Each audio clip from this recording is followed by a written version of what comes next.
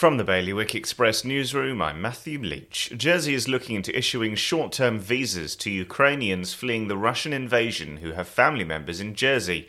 External Relations Minister Senator Ian Gorst said that the government had been approached by Ukrainians living in Jersey to ask if their loved ones could come to the island.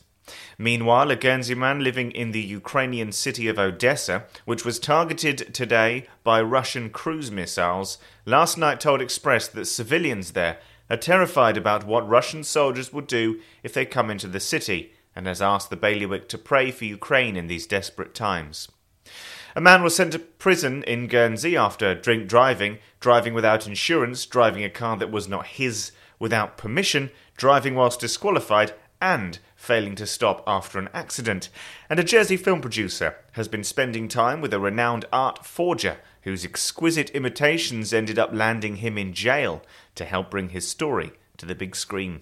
For more on this and all of today's stories, you can visit bailiwickexpress.com. Your weather today is going to be a cloudy day with spells of sunshine. Wind will be a northwest moderate force 4, and there'll be a top temperature of 10 degrees. And that's the latest from the Bailiwick Express news team.